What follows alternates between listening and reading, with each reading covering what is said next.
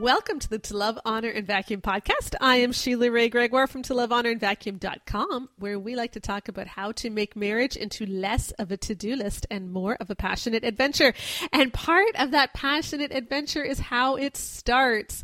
This week on the blog, we've been talking all about the honeymoon to celebrate the launch of our honeymoon course. And I have brought Rebecca on to the podcast with me for the main segment this week because she helped me write the course, and it was super fun. Yes. It actually was. It was kind of like I said to her, okay, I want to do everything differently from what I actually did on my honeymoon. Well, and I had an awesome honeymoon, so between the two of us, yeah, we had the worst case and the best case scenario.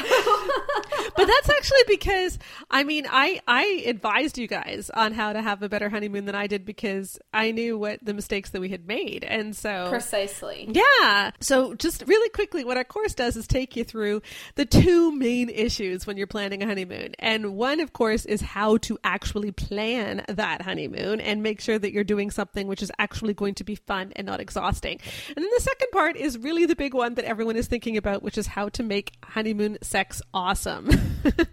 So I really want to talk about the second part of that on the podcast today, but let's just touch on the first bit really quickly. So Becca, one of the things we did in one of the modules was figure out the 5 main honeymoon types. Yes, and that was a lot of fun because I really like categorizing and analyzing things.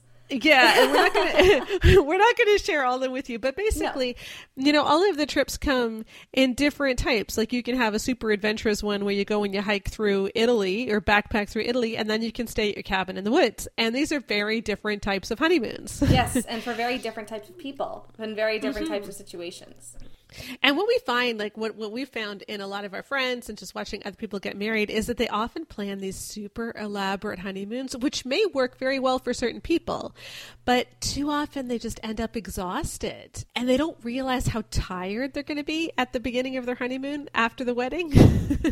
And so sometimes the really, really big trip isn't the best one to take right away. Well, exactly. And I think it actually really ties in with the rest of the modules too, that are more focused on, you know, sex and the relationship and all of that kind of stuff. Because if you plan your honeymoon with a certain kind of mentality of this is going to be the trip.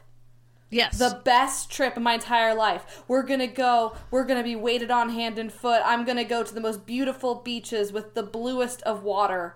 And I am going to have the most mind-blowing honeymoon sex of my entire life.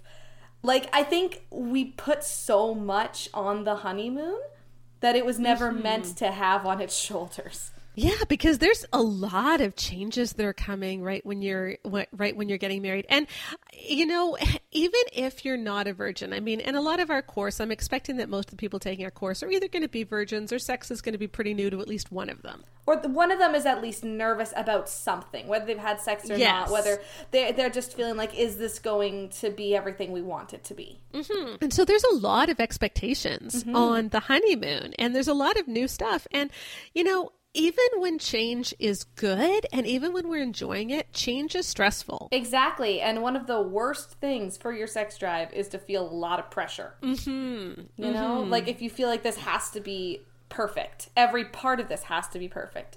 If our room isn't absolutely perfect and if the food isn't absolutely perfect, everything is ruined. And so a big thing that I wanted to get across in the course, which is what made our honeymoon so wonderful, is that it's okay to decide that you just want your honeymoon to be fun. Yeah. And relaxing.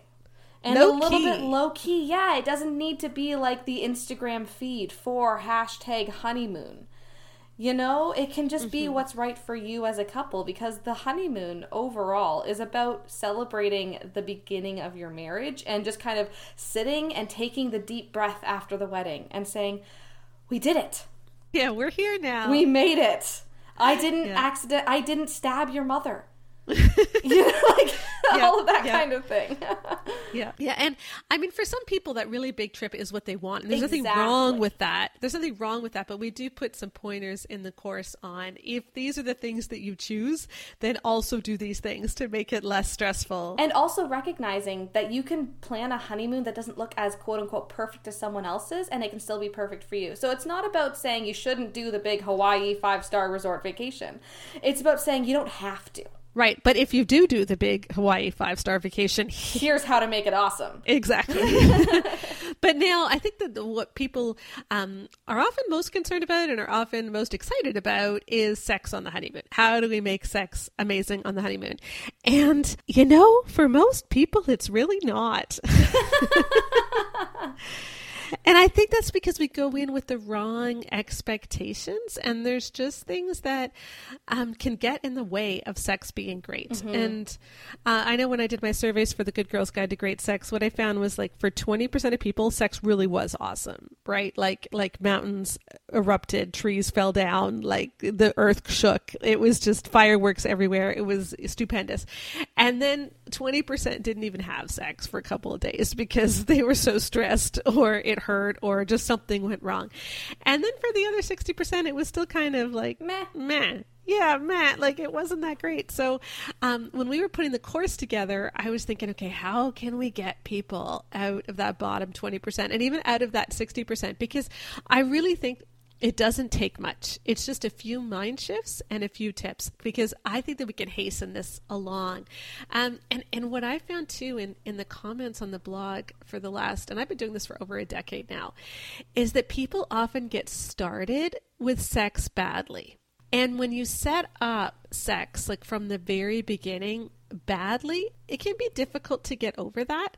But if you set it up really well, it can be awesome. Exactly. I think that when we go into our honeymoons or those first couple of days after you're married, there's just so many expectations that don't necessarily even come from you or what you want your sex life to look like. I think that so many of us are told what sex should look like for couples that, the idea of like, hey, if you get your period on your honeymoon, you don't have to have sex is anathema. Mm-hmm. Or the idea that like, maybe you're just really nervous and you want to just sleep and cuddle for the first night to get used to even just being in the same bed together if you have no experience. Like those ideas, or even just the idea of like, maybe try showering together or having a bath together first before you actually go to straight sex. These ideas of you're allowed to take it slow and you're allowed to let your body dictate how fast you go. Because for a lot of these people who get married who don't have a lot of experience before the wedding night, I just get concerned that we can skip from, the holding hands and kissing all the way straight to sex, and we don't do anything that usually would come between. And then you have these women who have sex and their new husbands are like, man, that was awesome. And they're like, was it? Because... Yeah. I'm sorry, but for dudes, when it's up, it's up.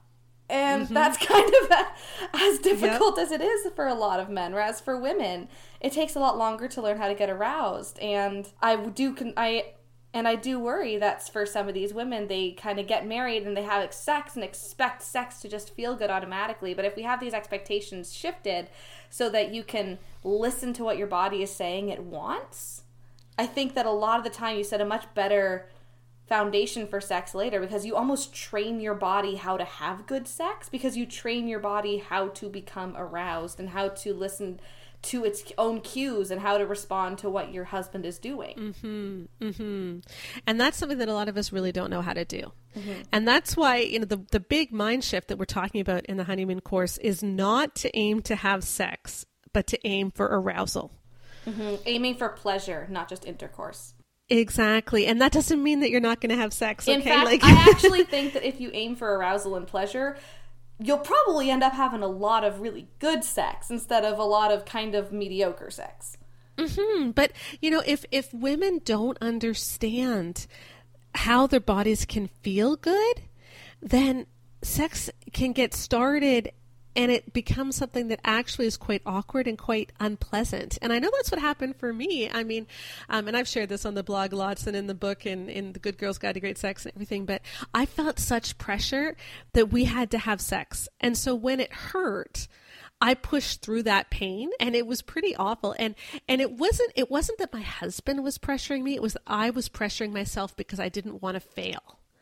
And that's how I really saw it. Like, I am failing because it was such a huge thing. And if we had just slowed down and tried to figure out what actually felt good, I think I could have saved like weeks and months and even years of having to almost backtrack and figure out what worked. And so that's what we're really hoping, that we can shift people's mindsets and understand that you gotta just spend some time figuring out what makes her feel good. And there's this awesome comment.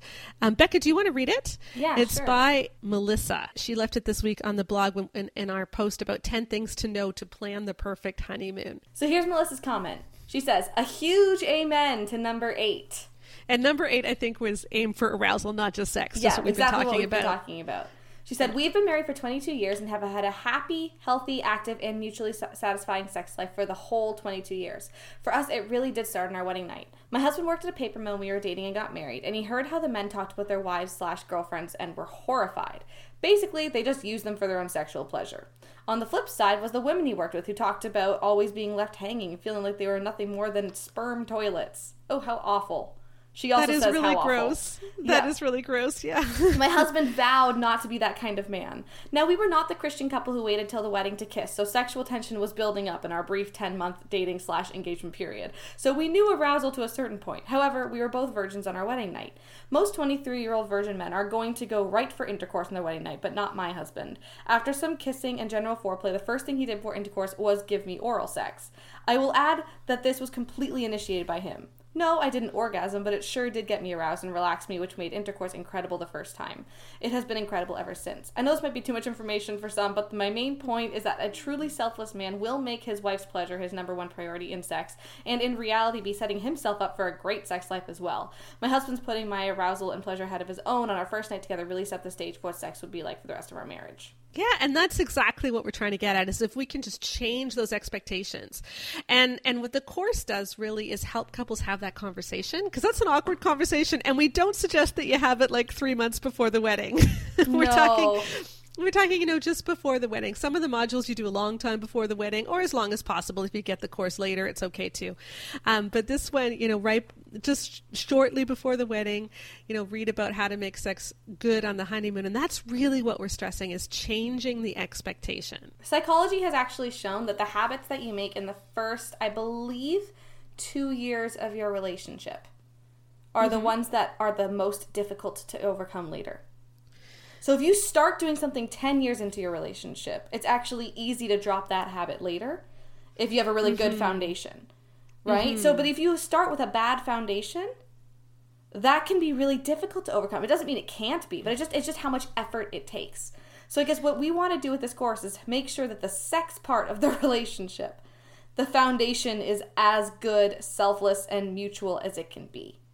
Yeah, yeah, because again, so many of the questions and the problems that women write in about are just that sex has never been good. Like, they've never figured out how to feel good. And I think it's because if you start off sex where it's only about achieving intercourse, it can be really difficult for women to learn how to speak up and say, no, this is what I really need. And it can be difficult for women to even figure out how their bodies work. Well, because at the point of intercourse, then what does it really matter if she feels good or not? Because intercourse can happen if he feels good and she doesn't. Yeah, and that's actually what we're talking about. Was it in March when I was doing my whole series on how we need to change the definition of sex? I think it was March. But that's something that we talked about, is that we see sex as man puts penis into woman's vagina and moves around until he climaxes, which means that her experience is completely irrelevant. And so we need to change the way we look at sex so that it's about a mutual experience, and it's about mutually, learning how your bodies work and enjoying each other. And like the commenter said, it's better for both of you anyway if it's good for both of you. Yeah, and something else that someone said to me recently is that when she got married, what she had imagined her whole life about her wedding night being was like, he carries her into the bedroom and he lays her on the bed and he takes off her clothes and he makes love to her. So it's like she is the passive one and he is doing everything to her, because that's what's seen as romantic. What she needed to learn as well is that you're allowed to actually do stuff. Like, it's actually more fun if you participate. So again, it's just getting over sometimes the way that we build these things up in our heads, and it really becomes something that you experience together, not just something that you do because it's expected. Exactly. Yeah, so we've gone over the big mind shift that we want people to make for honeymoon sex, and we've shared the one big thing that we've told guys that's their job, which is helping women feel aroused. There's one big thing we've told women too. You'll have to get the course to find that out. but we have great assignments for both men and women, just so that you can start sex off without these huge expectations and instead just enjoy each other. And we want you guys to know too, we're not trying to say don't have sex on your honeymoon. We're just trying to say try to have good sex on your honeymoon. Yes. And actually, I would even rephrase that. Not even try to have good sex, but try to have fun being sexual. Yes, exactly. And then the rest is honestly going to come. And if it doesn't happen right away, it will. And if sex is still difficult, even after, a couple of weeks or something, that isn't normal. And so you should see a doctor. But, and honestly, there are things that doctors, physiotherapists can help you with, because some people do run into those problems. And I know that I was one of them. But for everyone else, get that arousal piece right, and things will tend to work out pretty well. Before I let you go, Rebecca, I really think that we should tell people the story of what happened this week when we were testing buying the honeymoon course on the shopping cart. Oh gosh, this is pretty amazing. Oh gosh, yeah, this is okay. Why. Okay, so here's what happened, people. So before the course went live, I just wanted to make sure that all the purchasing would work from the store, because there were some technical issues about getting it matched with the course platform and stuff like that. So I asked Rebecca to run a few dummy purchases through using her credit card and using her PayPal. And I wanted to do multiple different names for them so we keep track. So if we had problems with one but not the others, it would be easy to be able to tell what was the issue, right? Exactly. Very without smart. having Very to look smart. at the very long convoluted order numbers. And so I was really bored, and so I just made up stupid names, very stupid names. I was looking at my tiny 5-pound dog, and so who's named Winston, and so it was Winston Borkus, and there was Nacho Business, and then my final one was Bork Bork Woof Bork, because I was very tired again. Yeah, so Bork Bork Woof Bork. So there she was, and it just so happened that Bork Bork Woof Bork was purchased using the same email address that belongs to your account on the blog. Yes. Where you write posts. And we didn't understand the significance of this until about 28 hours after this had happened. I went to edit a post, and I got a message from WordPress, which is our blogging platform, to say that Bork Bork Woof Bork was currently editing this post, and did I want to take over? And so I get this FaceTime call from Mom who's saying, "Are you in a post?" And I was like, "Well, yeah, you asked me to edit it, so I'm editing it." She tells me what happens, and I then have to spend like a couple of hours going back and like trying to figure out how to change my display name back to Rebecca Lindenbach. And then I started commenting, and well, the comments were showing up as Bork Bork Woof Bork, so I had to delete all of those and figure out how to change my name. And that's right. So if anybody, for about 28 hours there, if anybody was reading any post written by Rebecca at any point in the past on the blog, it would have said by Bork Bork Woof Bork. And this is why I don't do a lot of quality checking for the website. This is why I don't do the detail work. And this is the behind the scenes of the To Love, Honor, and Vacuum blog. 31 Days to Great Sex. It's 31 really fun challenges in 31 days. Just read 2 to 4 pages a day together and do what it says. It's easy peasy. And don't worry, you don't have to have sex for 31 days straight. Instead, you'll learn to talk more openly about issues, flirt more, deal with baggage, figure out what feels good, try new things, spice things up, and so much more. It's the best 31 days you will ever have in your marriage. Why not start today? Normally on the To Love, Honor, and Vacuum podcast, I have a millennial marriage segment where I bring on my daughter and we talk about marriage issues among the younger set. But since she joined me for the main segment, I think I'm going to take this one myself. And I want to comment on the National Survey of Sexual Health and Behavior, which asks people of all different ages and demographics what sexual practices they do in a year. And one of the big changes over the last 4 years there's a massive increase, massive 40% increase in females masturbating, while the males rate has more or less stayed the same. And I just thought it might be worth commenting on that, because I do get a lot of questions about masturbation, and I think that there's a lot of misinformation out there and just a lot of confusion. And so I'm just going to lay out what I think. I think that this is a very sticky subject. Maybe that's not the right word, but it's not necessarily totally clear in the Bible. And so what I am saying is my opinion. I don't want anyone to think that this is the biblical opinion. I really encourage people to listen to me, but then make your own decisions. Okay. So I'm going to tell you what conclusions I have come to after certainly reading scripture, but also listening to other people's experiences. And so I just want to comment on that. So let's talk first about masturbation when you're single. I know that for years it's been taught that teenagers should not masturbate and that it's a sin and that it's a terrible, terrible thing. I don't think it's the best. And I certainly think that we can run into trouble with it. And so I want to talk about how it can definitely be wrong. If masturbation is paired with pornography, which it usually is with today's teens, then it can cement a view of sex that is completely warped. Pornography can rewire the brain so that what's arousing is an image or a video rather than an actual relationship. And when you pair sexual arousal and sexual response with pornography, which is what you're doing when you're masturbating, it trains your body to be responsive to that image and to that video. And then when you get married, it's much more difficult for sex to work. It's also very clear scripturally that lust is a sin. And so if we are using someone else to get sexual gratification that is not our spouse, that is a sin. So whether you're fantasizing about someone else, whether you're watching pornography, that is wrong. However, I know teenagers have so many hormones raging through their bodies. They've got curiosity about their bodies. I don't think a great approach to teens is to tell them that they should never ever masturbate or else that's a sin, because I think that can be very shaming. I think talking to teens instead about how they are going to have sexual feelings, how that's natural, how they're going to be curious about how their body works, and that's okay. But what you want to be careful of is that you don't develop an unhealthy obsession with masturbation, and you certainly don't want to use pornography. I think too, I've talked to a lot of people in the blog who say that they got into a masturbation habit when they were single, and because of that they trained their body to need a certain kind of stimulation.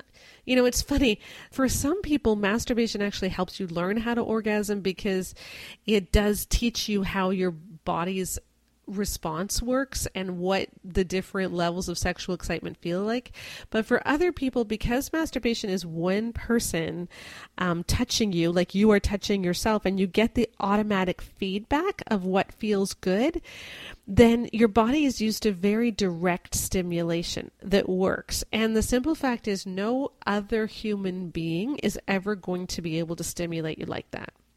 Like many women who just cannot have orgasms with their husbands are able to orgasm themselves with masturbation in 3 to 4 minutes. So it's not that they can't orgasm, it's that their husband hasn't learned how to stimulate them in that way. And he will never be able to do it exactly the same way because he doesn't get the feedback when he's at exactly the right spot. I just think that it's a good idea to discourage masturbation as a habit, but it's a bad idea to shame people for doing it at all, if that makes any sense. I do want to talk about masturbation in marriage, though, because this is something that I get a lot of questions about, and there is a lot of misinformation. For instance, I had a woman say, is it a sin to masturbate while I'm having intercourse? And what she meant was, is it a sin to touch myself, specifically to touch her clitoris, I assume, when they're actually having intercourse so that it feels better? And there certainly are certain positions where it is much easier for a woman to touch herself and where that can make intercourse feel better. That is not masturbation. We have gotten to the point where we are calling anything in which a person touches their own genitals masturbation, and that's not what masturbation is. I want us to think of masturbation as something which is taking the sexual energy out of your marriage and making it only about yourself. So masturbation is really something which is stealing sexual energy from your marriage, okay? It is always wrong, obviously, when you're married. It is still completely wrong if lust or pornography is involved. But I'm not talking about lust or pornography. I'm talking about, is it a sin to actually touch yourself and give yourself pleasure? And what makes masturbation problematic is that many people use masturbation to get sexual release, but then it short circuits the route to intimacy that I think God designed. Because here's what happens. In any marriage, there's going to be somebody with a higher libido. Okay, that's pretty much inevitable. I've never met a couple where they have the same libido. And when you have the higher libido, then, you know, in order to get sex, you have to really pay attention to your spouse. You have to figure out their love language. You have to woo them. You have to show them affection. It's kind of a way that God made us so that we would pay attention to our spouses. If our libido was absolutely the same, then sex could only be physical. Sex could just be about coming together in order to get our physical needs met. But the fact that there are these libido differences mean that we have to pay attention to the emotional side of the relationship in order to keep the sex life alive, because you have to woo each other. And then if you're the lower libido spouse and you want that affection, you need to also be open to your spouse's sexual advances. So it helps both of us step out of our comfort zone, and it helps both of us think of the other person. What happens, though, if the higher libido spouse says, well, she or he is not interested in sex, and so I'm just going to masturbate?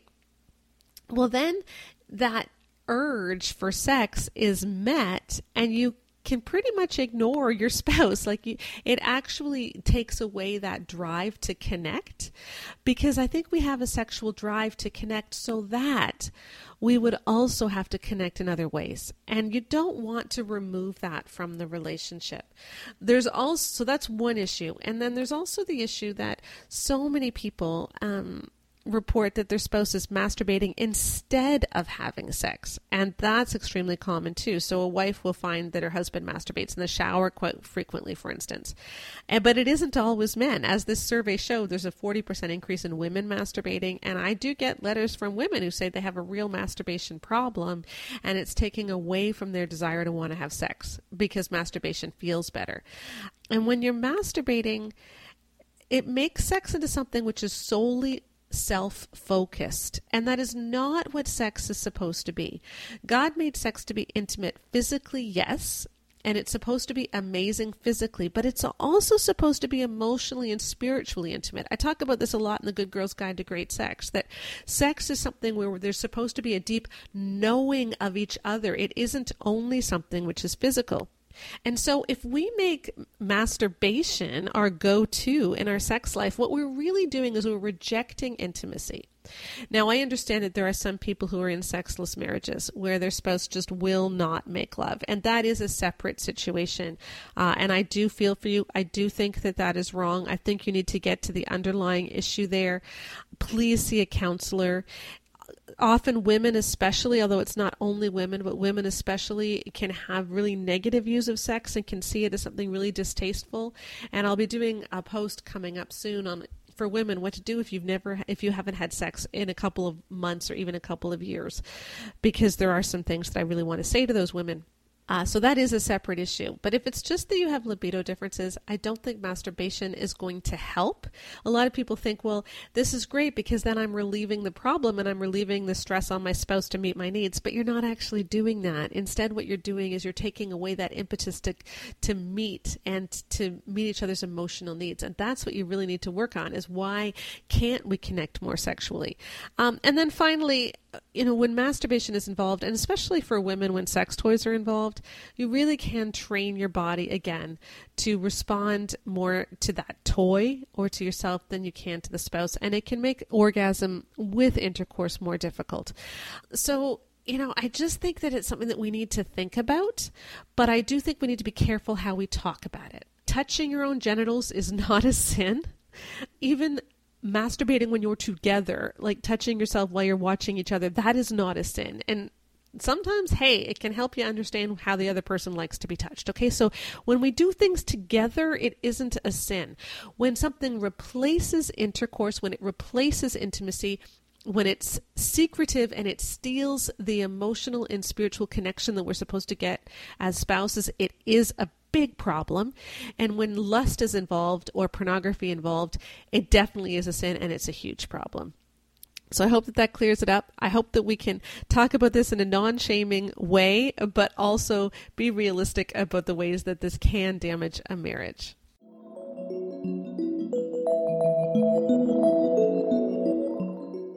I've got a great reader question this week, which fits in so well with our honeymoon course. A woman writes, I'm in my early 20s. I'm not dating at the moment, but I want to start dating again soon. I have so many questions about sex because I never really been told anything past the usual puberty talks in school and from my mom. I'm so glad I found your website because you've answered many of my questions. But now I was wondering if you could answer two things for me. Is it morally okay to look up answers to my questions about sex now? For example, how long should sex last, even though it doesn't pertain to me since I'm not dating, engaged, or married? Sometimes I feel so guilty for satisfying my curiosities about sex. And two, when I do get engaged, when and how should I start discussing sex with my future husband? I know I'll feel embarrassed to even bring it up to him when the time comes, and I worry about how he will respond. Okay, so good questions. And I just want to say, first of all, you know what? It is totally normal to be curious about this. It's a big part of who we are. Our sexuality is a huge part of who we are. And when it's a big unknown, then yeah, you're going to want to know stuff. I do think that Googling stuff can be problematic because a lot of things that you don't want to look at are going to come up, and there can be temptation to click on some of those links. So I will put some links in the description of this podcast on where you can go for safe sex information. I have written a post on that as well on what to do if you're curious. But I want to get to this point about how do you talk about this stuff when you're dating and when you're engaged, and when should you talk about it? I do believe that it's best to wait for marriage for sex. I think that that is what the Bible says. But more importantly, I think that God asked us to do that for a reason. It's not just because he wants to be a killjoy or anything like that. It's that sex really does work better when it's about intimacy with only two people. And you might think you're totally committed to someone, and so it's okay to have sex before you're married. But then when you break up, it does have repercussions. If on a societal-wide basis, people are having sex a lot outside of marriage, that does have a lot of repercussions. It also has repercussions on you personally because that's just a lot of baggage to have to deal with. And also, when we are dating, when you start having sex, it can feel like you're much closer than you actually are because there's a hormone called oxytocin, which is the bonding hormone, which makes you feel like you're totally bonded. And so you might feel like you're really close and like you're really in love, but often emotional vulnerability stops at the level that you're at when you start having sex. So you may never actually be able to get more emotionally vulnerable with each other because when you want to feel close, you just have sex. So it is important to keep sex until later because it helps you really know someone when you focus on the emotional aspects first. And couples who do that do tend to do better. Okay, so that being said, if you are going to try to wait for marriage for sex, then I think, talking about sex too much can be problematic. But I don't think there's anything wrong with talking about it in general, especially when you are going to get married. I think, saying that you're looking forward to this or that you hope that this is a good thing is certainly important. When you are getting married, when you are engaged, it is important to talk about contraception too, because some of that needs to be decided, months before the wedding. So you do need to be talking about those things.